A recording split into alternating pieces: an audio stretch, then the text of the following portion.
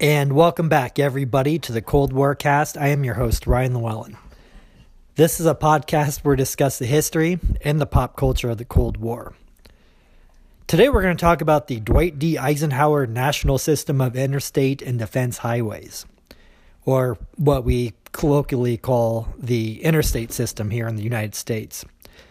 This is something, we probably all use it, maybe almost on a daily basis. In fact, when I was putting these notes together this morning, I was actually sitting right next to I-35 and didn't even really think about it at the time. But it is an important part of a lot of people's lives. The interstate system, for those of you maybe not in the United States that aren't too familiar with it, I would say it probably is one of the most impressive and ambitious construction projects of all time. It's some 40,000 miles of very high quality roads that crisscross the United States. You can go north to south, east to west from, pretty much anywhere on the interstate system. It is pretty impressive. And this is a product of a vibrant and expanding country, and maybe one that was a little stir crazy in the years following the Second World War. But the interstate system is also a product of Cold War considerations and is steeped in Cold War mythos. All right, so right after World War II, America became a lot more mobile. A lot of people were uprooted from the war, so, young men and women plucked from their hometowns and, BFE or whatever, and sent halfway across the world and across the country. And new military bases built all over the country, new factories, and there were huge migrations within the country to go to these factories and bases and so forth. And also there was the rise of the personal automobile, which, of course was around before World War II, but became increasingly more popular and a lot more common for the average family to have a car in the 50s following World War II. But the road system in the United States left something to be desired. And, it wasn't that bad, but it definitely could be a lot better.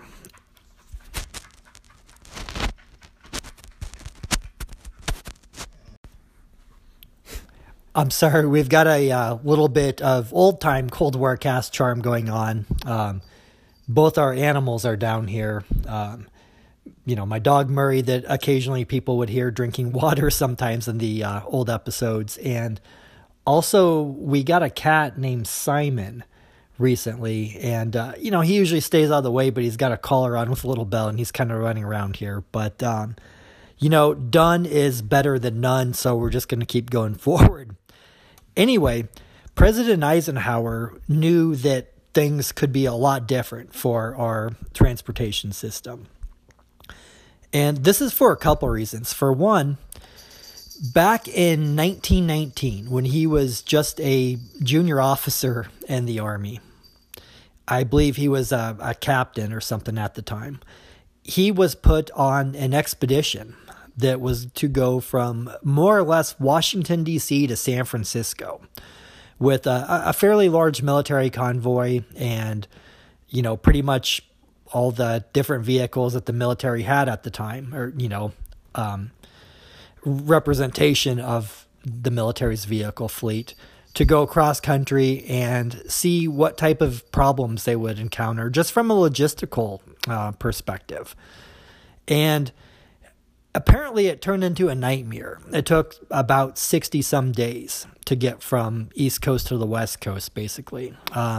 Once they got outside of the built-up areas of the industrial Midwest and the East Coast and, got out into the Great Plains in the West, there's kind of not really a whole lot there. Just almost like a big black hole, basically, at the time. And I think some of this, too, we have to take with a grain of salt, that when they do, little studies like this or expeditions, they don't really want the results to be, well, everything's fine. Yeah, we can make this work. They want an outcome. So, maybe they hammed it up a little bit that it was worse than it was, but still it was very difficult to get from one side of the country to the other, especially with large military vehicles. So they knew there were problems. And also, Eisenhower had experience in Germany in World War II and saw their Autobahn, which was, and still is, the gold standard of highway systems in the world.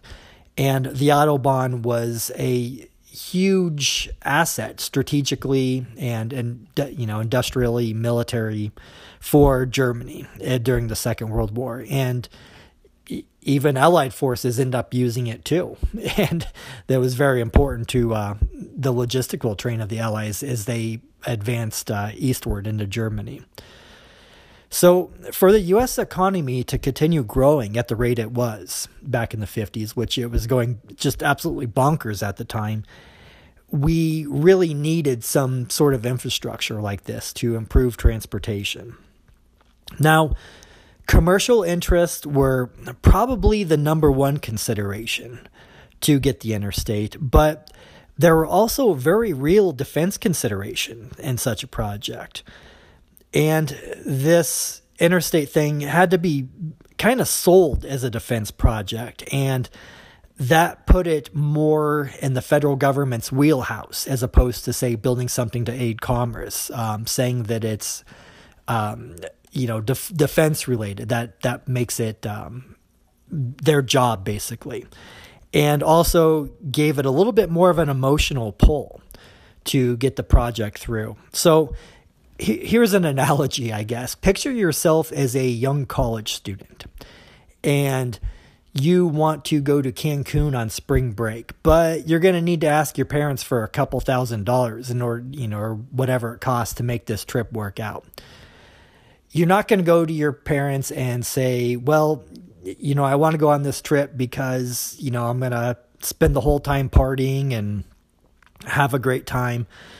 You would probably say that it's a good opportunity to practice your Spanish and have a enriching cultural experience. Maybe experience the biodiversity of the jungle, or go see the ruins at Chichen Itza or something like that, and turn it into something that will be a very good educational experience.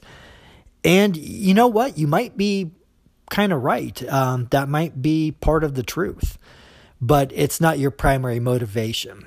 And it was kind of the same thing with the interstates, where, the facilitating commerce was the main consideration. But, there were also real defense considerations, and packaging it that way made it a lot more appealing somehow.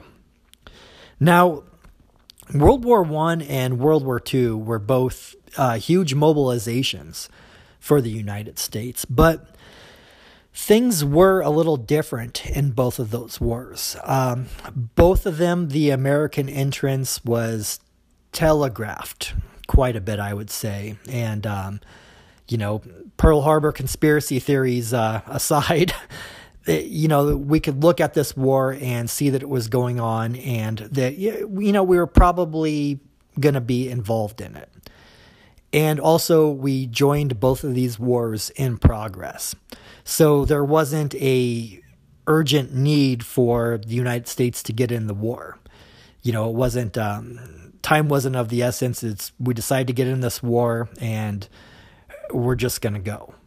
But things could be a little bit different in World War III. There could be a greater need for speed. The Soviet tanks could start heading west, and if the United States doesn't get up there and,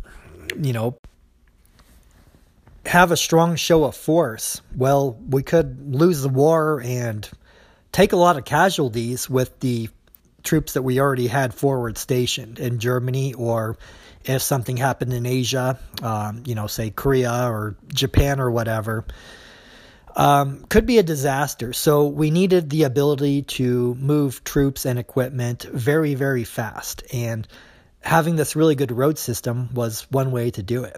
Now, the United States was just coming off the Korean War. I don't think I said what year we're talking about here. we're talking about the Federal Aid Highway Act of 1956. So, in the years immediately following the Korean War is when this is all going on. But when the United States first got involved in Korea, it was a logistical nightmare, to put it mildly. There was a lot of problems moving troops. Especially there was a heavy dependence on reservists and getting the reservists equipment and so forth to embarkation points on the West Coast. That was difficult, and that cost a lot of time, and time equals blood in these wars. So we were really caught flat-footed, thinking about the logistic needs of the Second World War, which were massive, but there wasn't the same sort of time considerations as there was on this one, where we needed to act fast. So we didn't want to get caught like that anymore. And also during this time, like I just kind of hinted, the United States had increased military commitments around the globe compared to, just a decade and a half ago. So, you've got the huge commitment with Europe, and then, a lot of little flashpoints in Asia that were possibilities. So that was something that was a little bit different, and definitely a Cold War consideration. But another thing that really spurred on the construction of the interstate system was the atomic threat. So the Soviets had just recently gotten the atomic bomb, and for the first time ever, really, the United States mainland had the possibility of being attacked. Now, with the interstate, it would be possible, theoretically, to evacuate the cities a lot more rapidly. And also the infrastructure of the cities. So, just as an example, let's say we knew that Soviet bombers were heading towards Seattle, for instance. Maybe we've got a little bit of time to load up some of the most sensitive machinery at, say, the Boeing plant or whatever, and put those on trucks and head them out to the country. Just kind of like what the Soviets had to do when the Germans were invading, and they had to disassemble factories basically and, ship them off to Kazakhstan or whatnot. And, also, like I just hinted, keep in mind, this is the atomic era. So the atomic bombs would be delivered by planes. We're talking warnings typically in the hours compared to, say, ICBMs, where we're talking minutes basically. So it is, I know sometimes we might look at this and say being able to evacuate the cities would be a mess because there'd be such a short notice. Maybe they could probably do a decent job back then. Who knows? Fortunately, it didn't come to that where we had to put it to the test. But now, back in 1955, though, they did do some dry runs. And over that summer, there were a lot of American cities that basically practiced evacuating just to see how it would work out. And there's actually a really cool film that you can find on YouTube. It's called A Day Called X. I believe Periscope Films on their YouTube channel has it. And they've got a lot of cool stuff, Cold War related and otherwise. But it's a little documentary. I think it's maybe about an hour long, if that, about Portland, Oregon, and what their evacuation drill looks like at that time too. I recommend you checking that out. It is interesting, and it's also interesting to see Portland as kind of like a normal city. I guess it's kind of got a different stereotype these days. You think it's full of, blue-haired vegans and so forth, and just everybody looks so normal back then, and it kind of interesting in that regard as well, too. But Richard Nixon, back in 1955, gave a speech that got a lot of traction at the governor's convention, and, of course, he was the governor of California at the time, where he said that our road system in the United States was full of appalling inadequacies, which is kind of a funny way to put it, and mentioned the atomic threat, almost a dozen times during the speech, that if we did have good roads, we would be able to evacuate the cities. And, that gives it something of an emotional pull to getting the interstate put in. So it's either you're for the interstates, which means increased commerce and also means saving lives in the event of an atomic war, which a lot of people back then were absolutely convinced was going to happen. And, for pretty good reason, too. The world was tense. It's kind of easy for us to look back and not take that into consideration, but people thought it was more likely than not that something would happen between the United States and the Soviet Union. But if you're not for the interstate, that means you want to see all of our stuff blown up and lots of people killed. So they really did a good job with that one as well, too. Now, there's another urban legend, I would say, that has to do with the Cold War, that the interstate system, 1 mile and 5 has to be perfectly flat and able for planes to land on it. And that is an urban legend. There's really no guidelines for the interstate that, make it so a plane would have to land there. The idea of turning the country into one big landing strip, basically, is kind of interesting. But that's not to say that there are not some stretches of the interstate that could potentially be used to land a plane. It's just that's definitely not most of it. If you think about it, if a plane lands, the interstate's so wide, then you've got the shoulder, you've got billboards on the side, buildings, and so forth. So it wasn't built with that in mind. And that's not to say that some planes haven't tried to land on the interstate in emergencies before, and usually it doesn't go so hot when they do. So it wasn't something that was a real consideration, but it definitely does sound cool. Now, I'm sitting here, outside of Des Moines, Iowa, and, I grew up in Des Moines, and all throughout school, not all throughout school, but, during my childhood, I remember hearing that we would make the target list for the Soviet Union because I-35, which goes from Duluth, Minnesota, so, damn near the Canadian border, all the way down to the Mexican border, and I-80, which goes from San Francisco to basically Chicago and, very easily straight on into the East Coast from there. I think I-80 ends in Chicago and turns into something else, but, more or less a crisscross between north-south and east-west, right in the middle of the country. So that it was likely, in the event of an atomic or nuclear war, that the Soviet Union would probably drop 2 bombs on Des Moines. And they would both be on the Mixmaster between I-35 and I-80. There would be one on the northeast side of the metro area and one on the southwest to completely take that out. And, probably one on downtown as well, too, just for good measure.